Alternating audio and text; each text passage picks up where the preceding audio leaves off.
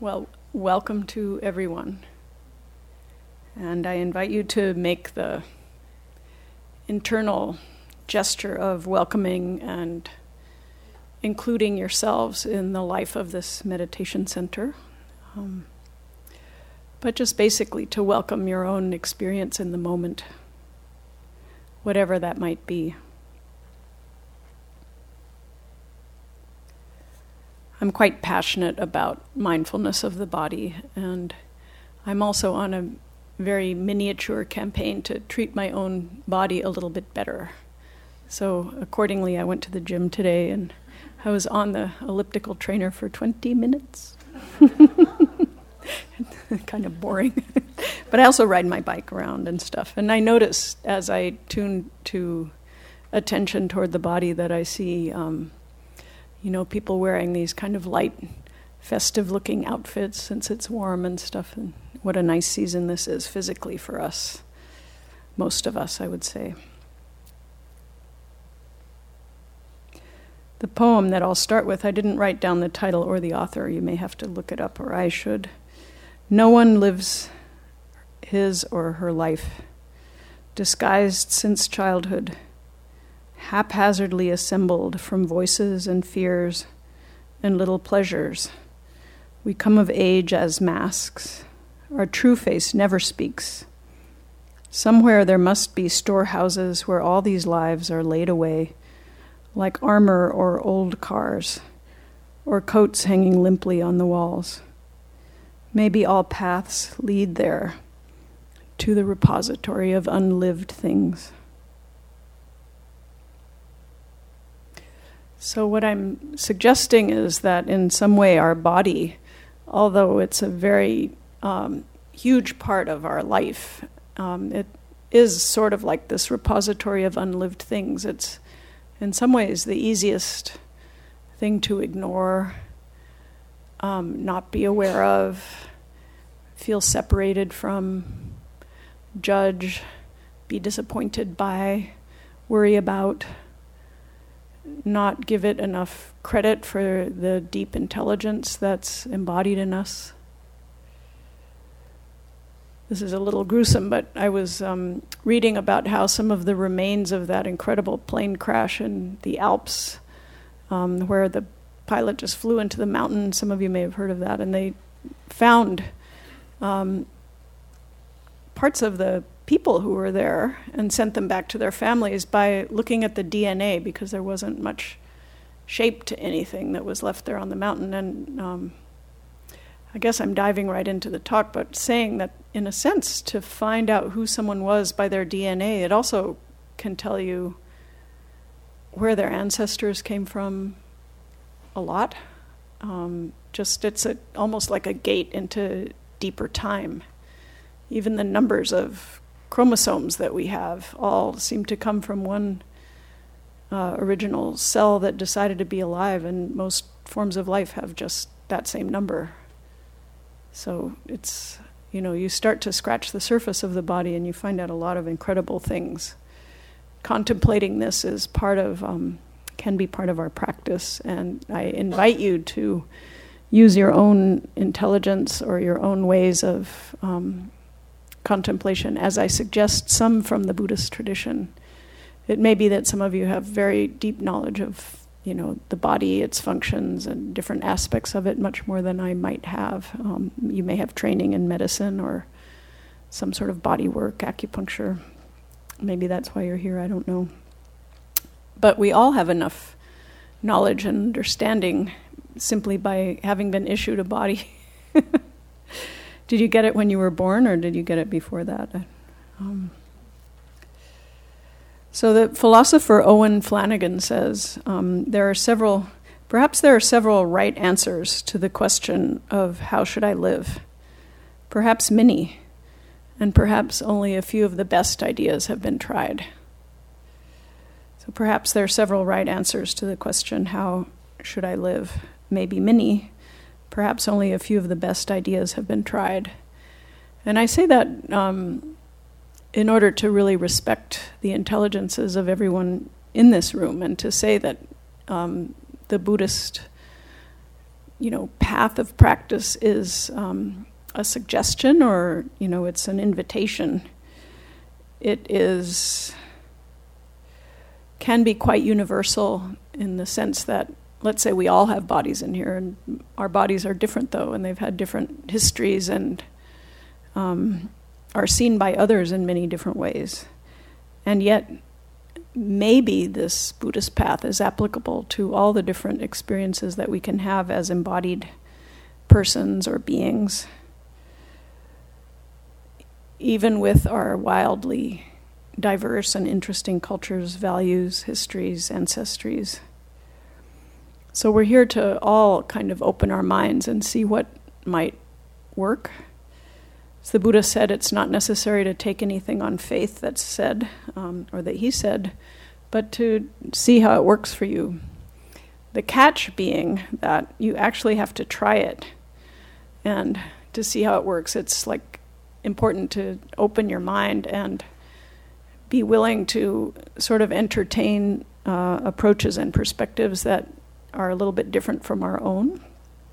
And trying it can be a matter of long-term experimentation. Even when I sometimes now talk about awareness to the body when I'm talking to myself, I think I don't want to be aware of the body. Like, it's very, it's full of itches and pains, and it's getting older. Parts of it I dislike.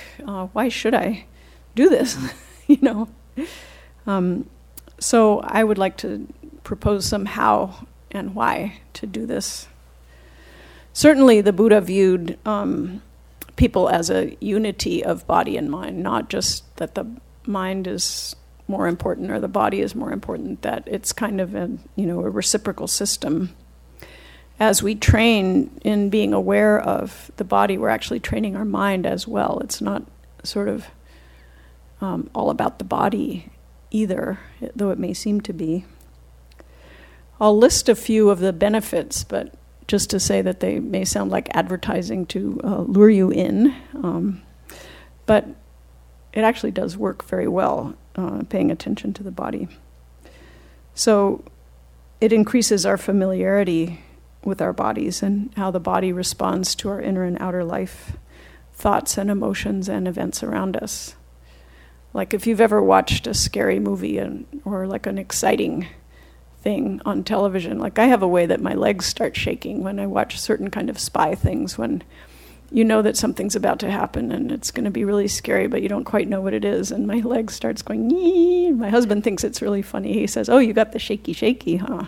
And it's almost like saying we're getting our money's worth out of this spy film. Or crying. Actually crying is sort of a physical thing. So you can see that like our mind and body are kind of affecting one another. And we can start to see sometimes that if there's pains in certain areas of our bodies, maybe we need to change our habits, something like that. So studying our body can help us toward well-being in many ways. But another really, I'm just going to make a sort of a big point, because there's a lot to say about the benefits of being aware of our bodies. But if we are cut off in awareness from our bodies, then we lose touch also with a lot about our emotions, where we're really at, what we're really doing, what we're really feeling. And we also get trapped in a certain way in our heads. And being aware of the body through emotion is actually a way of soothing ourselves. It's been shown as well that the same place in our brain that lights up as we're paying attention to our body is the one that lights up when we're listening with deep empathy to another person. So actually awareness of our body, and I don't know if any of you practice listening in the way that it can be so helpful to just feel your own body and feel your own presence as you're listening to another person. It somehow helps you take them in more than if you're just sort of in your head and listening to the words. It's a mysterious thing, which goes back to the check it out side of it. It's hard to explain and how it works, but experientially you can see that it works. So one way of talking about mindfulness of the body is just the simple moment-to-moment presence, like noticing washing your hands before a big meeting and actually really being there with washing your hands and feeling your body. You might notice if it's this fictitious little bubble I've created, like if it's before some big meeting or something that you have to do, you might, as you wash your hands, notice that your heart is beating harder than usual. And there's something also in the noticing of it, the way that we notice in meditation, that can be very soothing and bring out a quality of compassion as we open to this person who might be a little bit nervous before making their presentation, for example. Or we might notice how, as we pay attention to our body, that our mind is somewhere far away, like in the future or the past. And as we analyze where our mind goes, as it goes away from where the body is, since the body is generally rooted in the present moment, you can experiment with that. You can say, although we do carry a lot of history through our body, like every body has probably little scars from when you fell down and when you were a kid, and maybe your mother's chin or something like that you could call history, in terms of where it is and what position it's in and the sensations in the body. It's only really now that it's happening. So as we see how much we travel away from the body, we might start to understand that our mind has a tendency to think that happiness is in the future or anywhere else other than here. So to put together the recommendation in Buddhist practice to pay attention to the body, it starts to seem all the more radical in terms of what a spiritual practice might be, that it's here and now in this very body. It's not in another place or after you're dead that happiness and well-being are to be discovered. So the Buddha suggested paying attention to the body, many, many, many times. And there's 4 areas generally that he said to pay mindful attention to, which were the body, kaya, feeling tones of pleasant, unpleasant, and neutral, which is called vedana, mind, chitta, and mental patterns, or dharma. So I'm only talking about one of them, and there could actually be many talks in this one talk, because there's so many subsections of how it's suggested to work with the body that I'll try to go through several of them.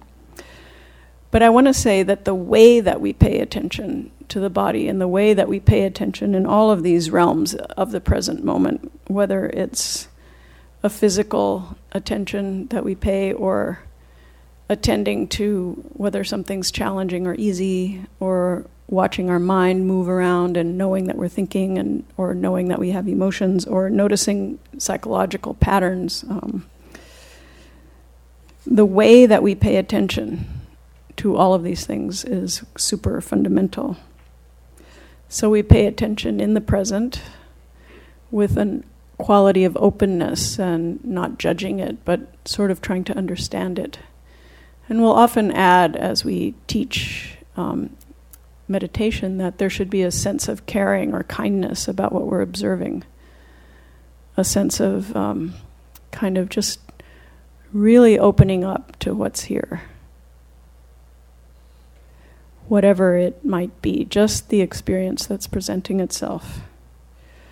There's also a quality of a certain kind of energy in it, like an energized attention. So we notice what's happening right when it's happening, with energy, with a sort of dedication, but also with a very open and tender heart.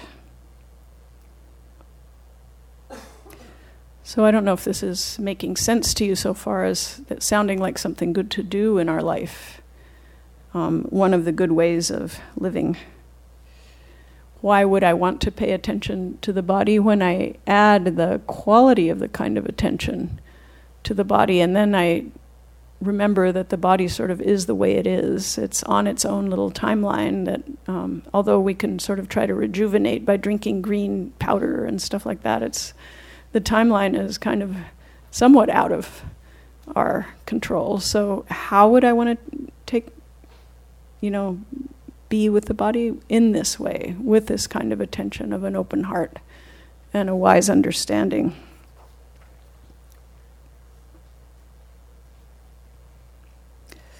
So this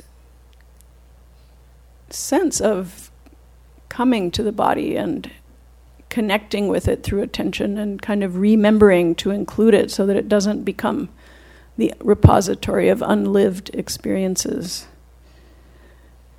It's so difficult for our crazy mind to even accept or be with on a deeper level, like from the bottom of your heart to say that it really matters to include your body in awareness. I don't know about all of you, but in my education and training, it's kind of seems like I need to encourage myself or be reminded that it does matter, or that it can work. Not,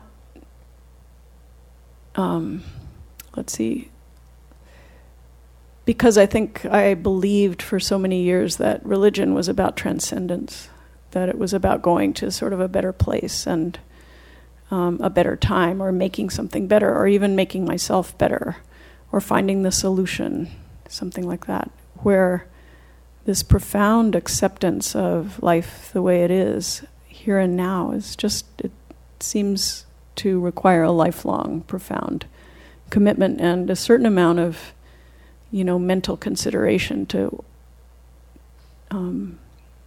analyze why it makes sense. So it's not really about transcending the body. It's about transforming our relationship to it through these qualities of mindful awareness. So here is someone talking about the intelligence of the body. So imagine that your attention and awareness is like a fluid. Let it flow down from your head. You can try this as I'm saying it, along the length of your spine, right into the bottom of the spine in your pelvis. Sensations of the spine may come to you. Take your time and let the feeling of the spine emerge at its own pace. I'm, of course, rushing because I have a certain amount of time in the talk.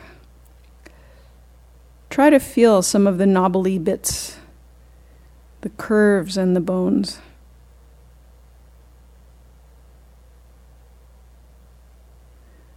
Maybe start with the spine as a unit.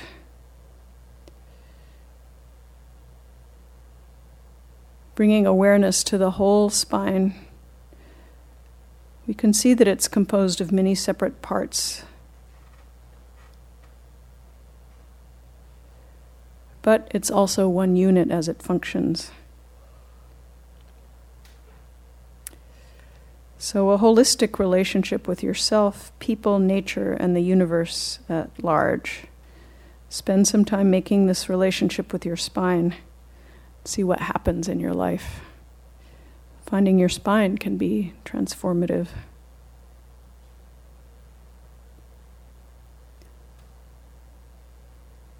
And I don't know if any of us really thought about our whole spine yet today until that was invited. I didn't. I think I might have thought about one part of it that gets tight, but not the others, like the little screaming part, but not respect for the whole thing and the way it works, and it's such an important column.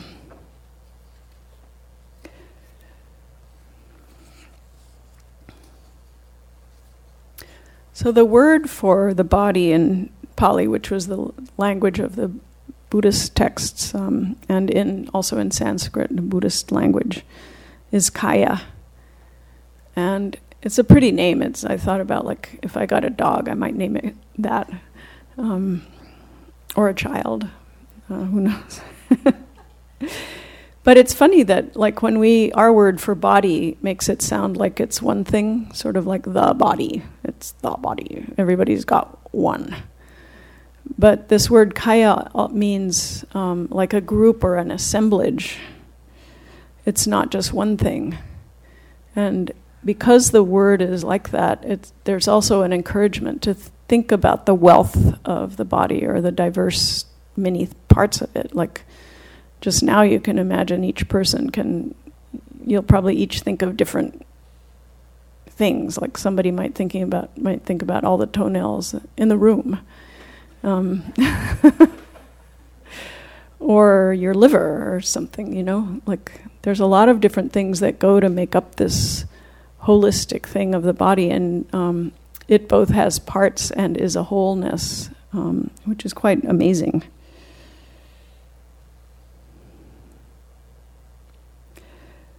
When you develop more depth in this, if you were to do it as a longer-term practice, you might find yourself being more and more amazed, like as you think about all the things in the body. I started with the DNA, there's also the proteins, the breath, the way it moves, so many aspects of this amazingness that's the body.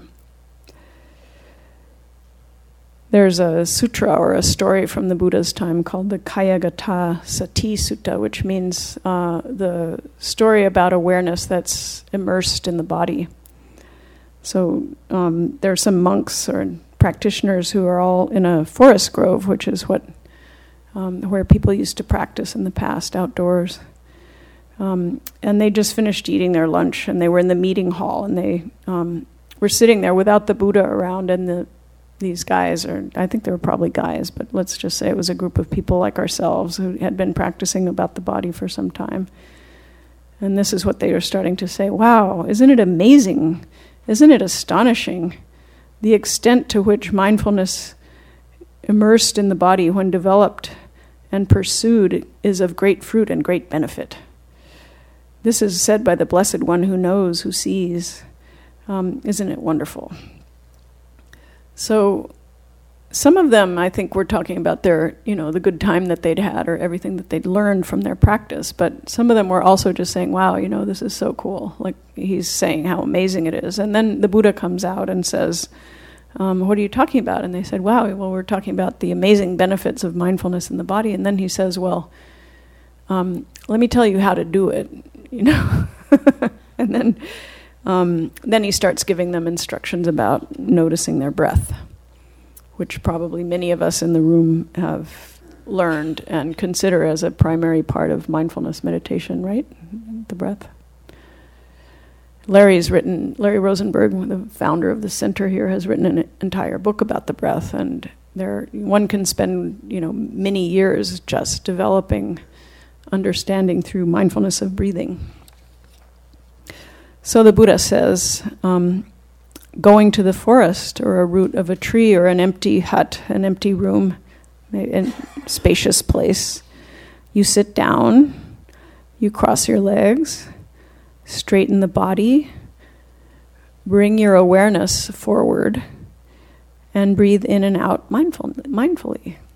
So this instruction is a 2,600-year-old instruction. You probably heard it before.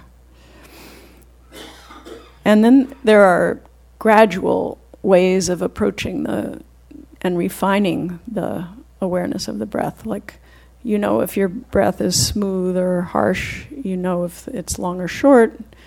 And then you start to do things with it, like saying, breathing in, I calm the body. Breathing out, I calm the mind. It's a beautiful little verse and can sort of make the breath into something that sweeps through our conscious experience in a beautiful way.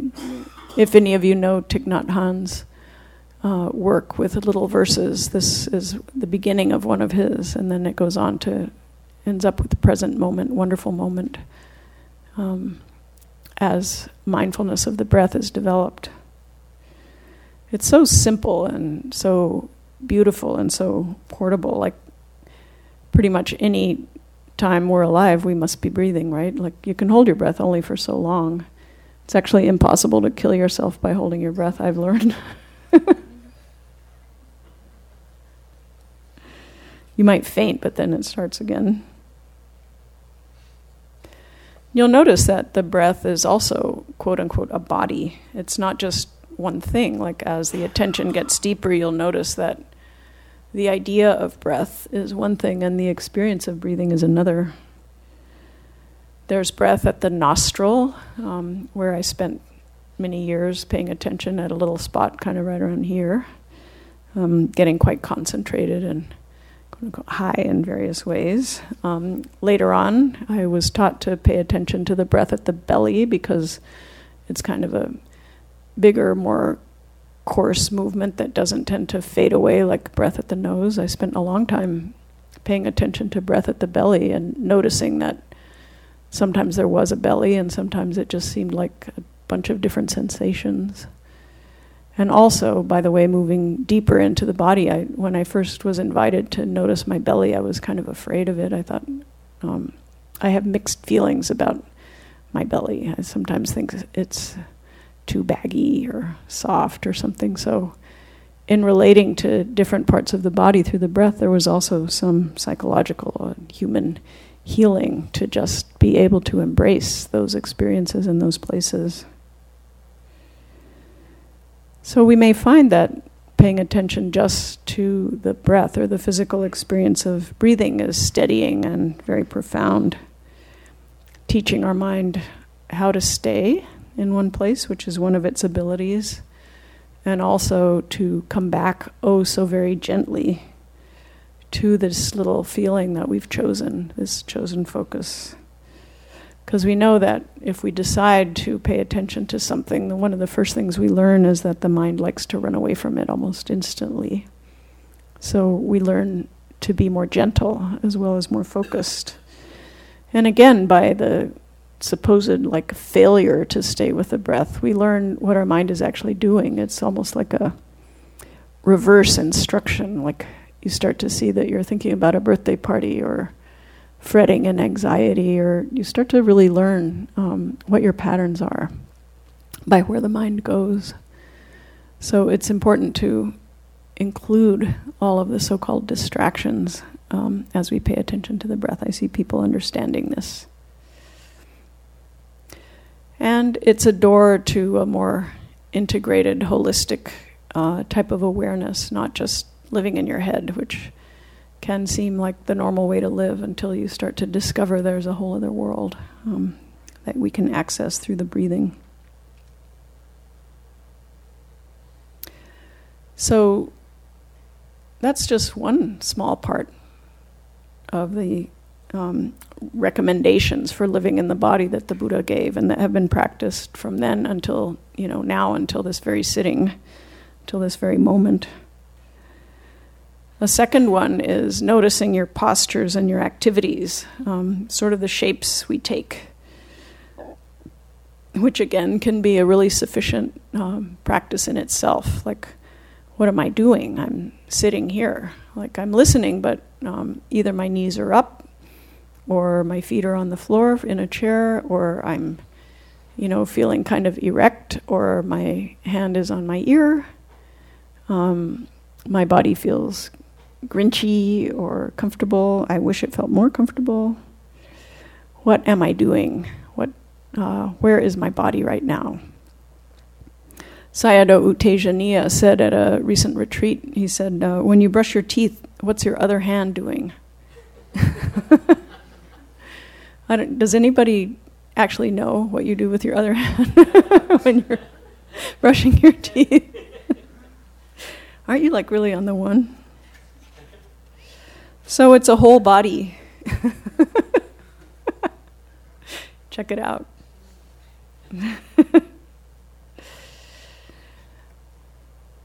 And we're supposed to notice this not as if from the outside, but actually feeling the posture that we're in or feeling the body the way it is. And that can just have many benefits all on its own. Sometimes when I sit down to meditate and I notice the sense of the body in this posture, I'll feel like the tension that I'm carrying. I notice sometimes in the morning I meditate, but I don't feel quite ready to meditate and let go until I've figured out if I have any appointments today and stuff. So I go look on the email. Then, of course, I tend to get stuck in there for about an hour every time. I'm just going to check and see if that person's coming at 3 or 4 o'clock. And then an hour later, I'm like, oh, God, go sit. But I notice that I can tend to build up the body tends to build up a tremendous amount of tension sitting at the computer. If you sit right after you've been working in that format, which many of us spend some amount of time doing, you might notice what's happened to your body in the time that you were all glommed onto what's going on in the screen and tending to be disassociated really from the body. I don't think the body's that happy when you're not paying attention to it, when you're not fully with it. Now, we don't have the option of remaining fully embodied all the time, just like we go away from our breath, and it's important for us to be able to sort of leave our body. We wouldn't probably have such a highly developed culture if we couldn't sort of ignore the breath at times, for example. Imagine if it was the only thing you were able to pay attention to. It would be terrible. But what's useful about this positional meditation is that it can carry us through the whole day. Like if you develop a way of being aware of what the way your body's positioned or how it's moving or where your arms are, it's a kind of subtle awareness that can become very continuous and keep you connected to yourself in a way that's deeper than if you're mostly in your head all day long. So it can turn all of our activities into a mindfulness field if we take it on. And the feeling that I have from this type of practice is one of kind of coming home, of a sense of clarity and really knowing what my purpose is, actually.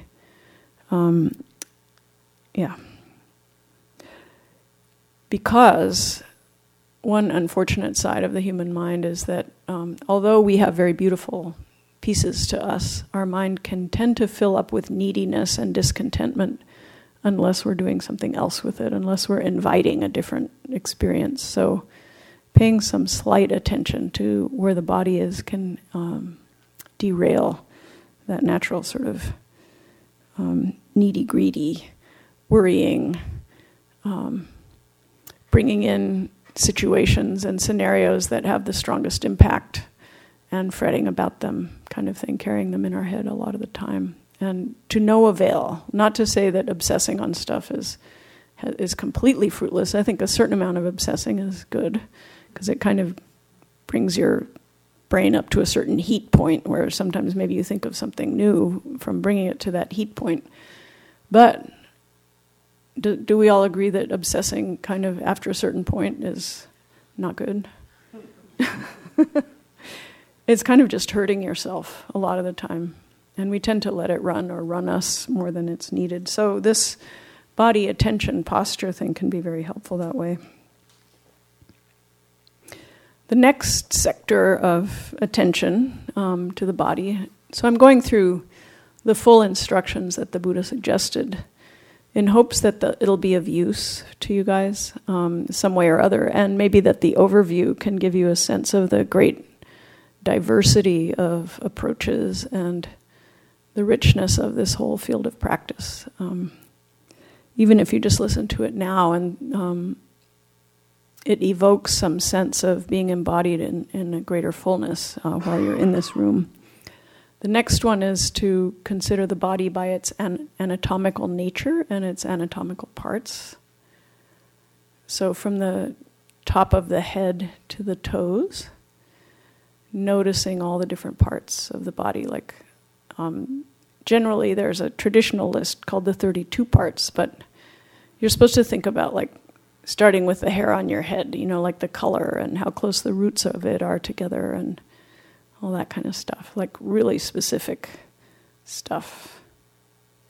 Your own hair and also everyone else's hair. And I'm not noticing anyone here who absolutely has no hair on their head, but if you have no hair, you're also allowed to notice that or what you see on other people's heads. Like, it's actually we're interested in people's hairdos.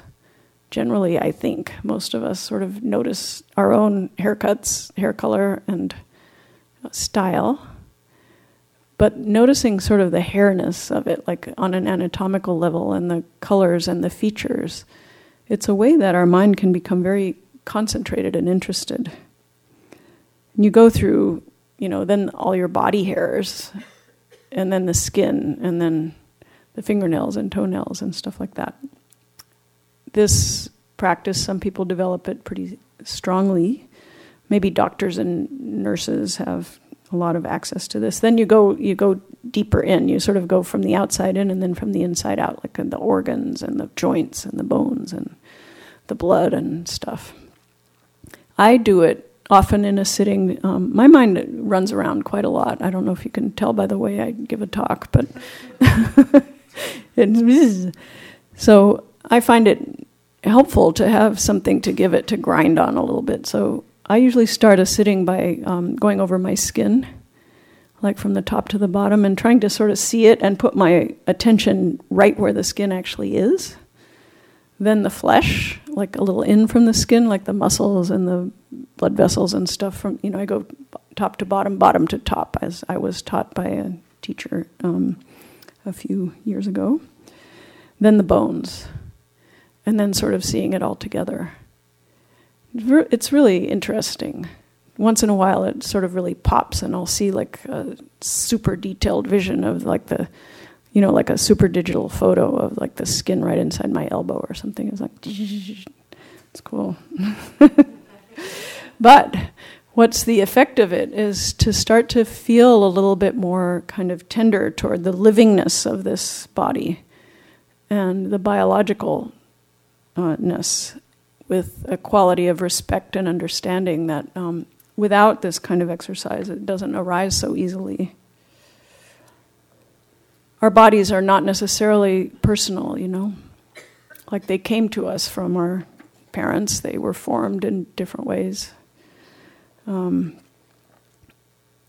As we notice sort of bodiness in this way, one of the people that I work with in a meditation group said, like, she tends to be very shy and nervous, and she comes from another country and feels always like that she has an accent and she comes from somewhere, and so the place where she works, there are sort of people of greater power than she has. And she said, well, it was really fun for her to just start noticing male and female bodies beyond sort of all their ranks and the different kinds of coats they were wearing and stuff. It was just basic models.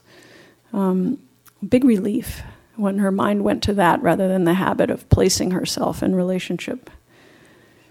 And this is actually part of the point of this practice. Where there's a sutta called the Vijaya Sutta in one of the oldest bodies of texts called the Sutta Nipata. How, except through lack of insight, could a person ever exalt themselves or disparage another because of what kind of body they have? Now that's kind of giving me a little goosebump, because you think about how much pain there is in this world about exalting and disparaging based on types of bodies, right? Like certain kinds of people can come here and go there. Certain kinds of people are more likely to be killed by the police.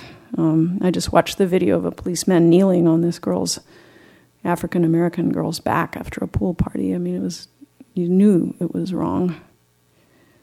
And that all has to do with how, except through lack of insight, could one exalt oneself or put another person down because of what kind of body they have.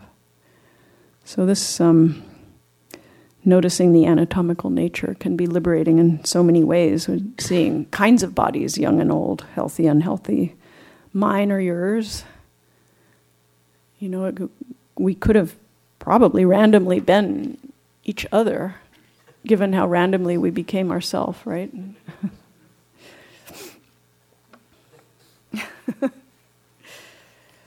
So there's only two more pieces to this different practices with the body. So I hope you're still interested. I'm really putting a lot out and this is a slightly serious, full talk.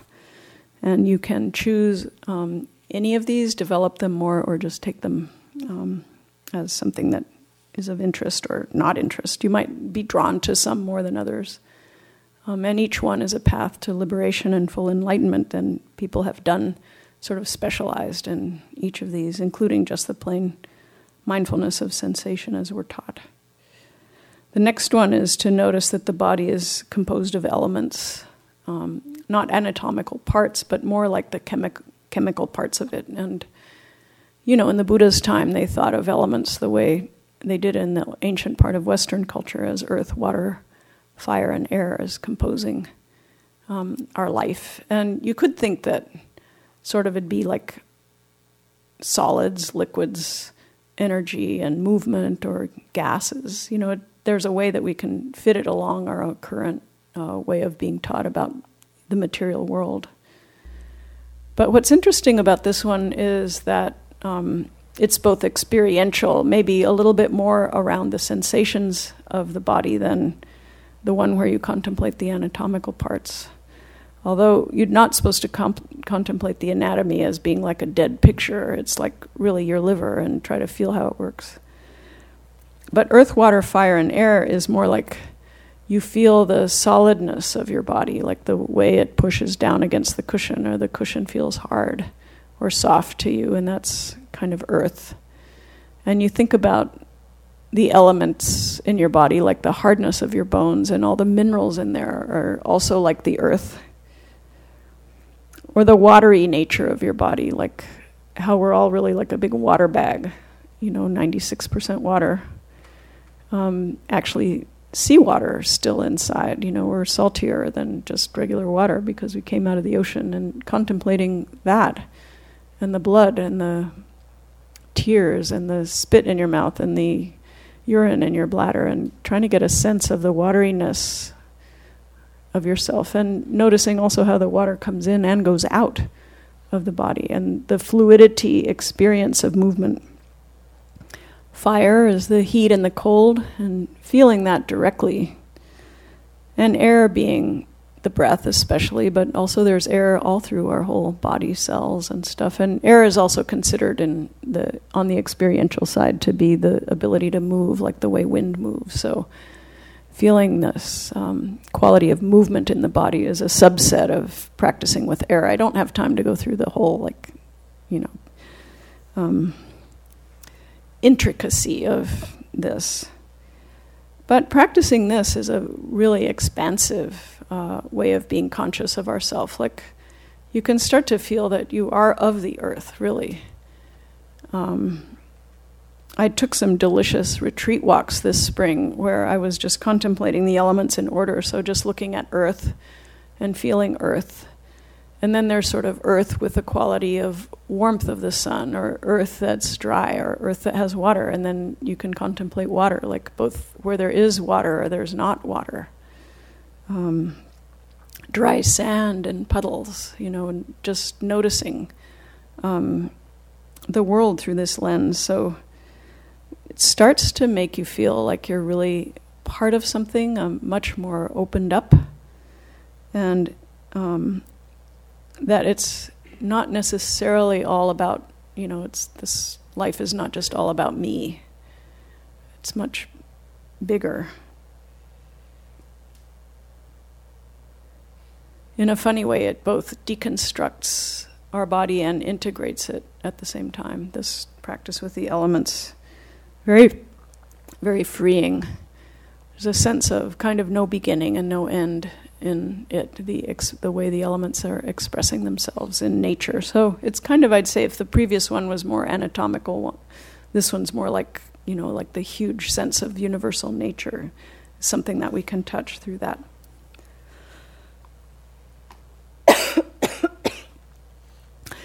It also provides a deeper pathway into the nature of the sensations themselves, the sensations that we feel, like heat and cold, like to really start to integrate our awareness with that play of temperature, which we're feeling all the time on our skin, really, especially through the skin, but also in the inner part of the body. How flickering the temperatures really are. How heat and cold have changed in this room, even like when the fan goes on, it sort of cools down. It's hotter on the second floor. And the last contemplation of the body is a unpopular one. It's the corpse meditations and the inevitability of our death, which once you get a body, then you're stuck with it being alive and then dying at some point. And some bodies or beings die only after a few breaths, And some go on until they're 106. And there's no date like there is on a jar. We don't always know. We've all survived long enough to be in this room, which is actually great. You could celebrate that within the contemplation of the inevitability of death is that for everyone here, it hasn't happened yet. But I don't know how many of us have been around someone who's dying, and the sense of how ultimate that process is. Like when the person's gone and their body's still there, it's something really shocking.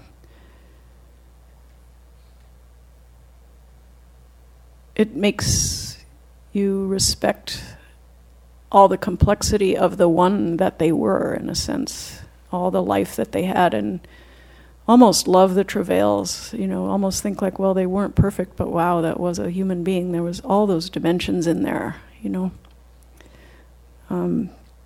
So contemplating death can almost be a practice of love, I think, and a practice of appreciation of the moments that we have when we are alive. Like, what the hell is being alive? It's really quite wild.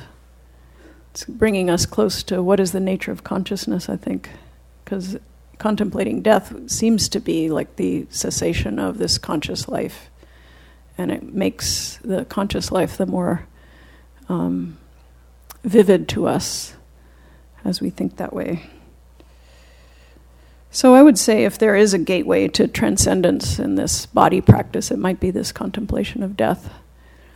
The ability to actually relate to our death in a new way, to make some kind of relationship with that fact for ourselves and the fact of other people having died, which can be almost harder than thinking of ourselves dying for some of us, like losing people. That there can be some kind of life that goes on after someone important is gone, part of this contemplation. So it's a beautiful thing. And I would say in the contemplation of dying that it's not something to be rushed. It's actually a real practice. Like, we shouldn't try to, how when you're watching like a YouTube or something and you can like pull your finger across and kind of get to the end. If it's getting tedious, you want to see what the end is, you're going to, and see the last piece. Like, where I want to be in relationship to my own dying is like at complete peace or happy with that.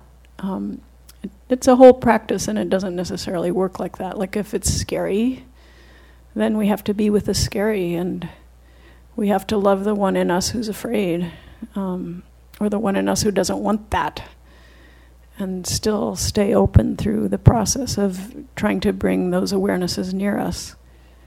And again, this is just a suggestion for one of the good ways to live. Like, ignoring the fact that you're going to die might be okay too. I mean, it might be another good thing to be able to do. I'm not trying to lay this on like a huge, heavy thing, like you have to do it. But to be able to, as one person said once, to be able to know that we can go to the place where we are not and be okay, quite powerful too. So I'll close with a poem by Joyce Sutphin called Living in the Body. It's a sort of simple poem. Body is something you need in order to stay on this planet, and you only get one. And no matter which one you get, it won't be satisfactory. It won't be beautiful enough or fast enough.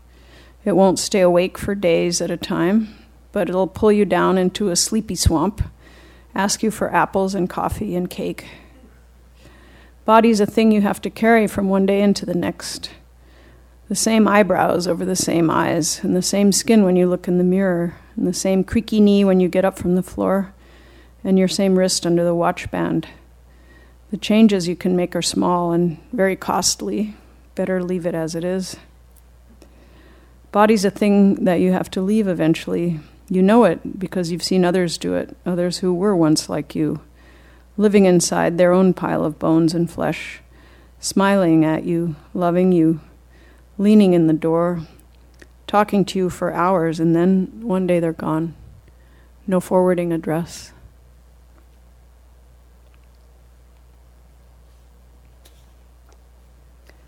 So let's take a minute and just sit quietly, and you can let go of whatever didn't work for you or see what did or what resonates.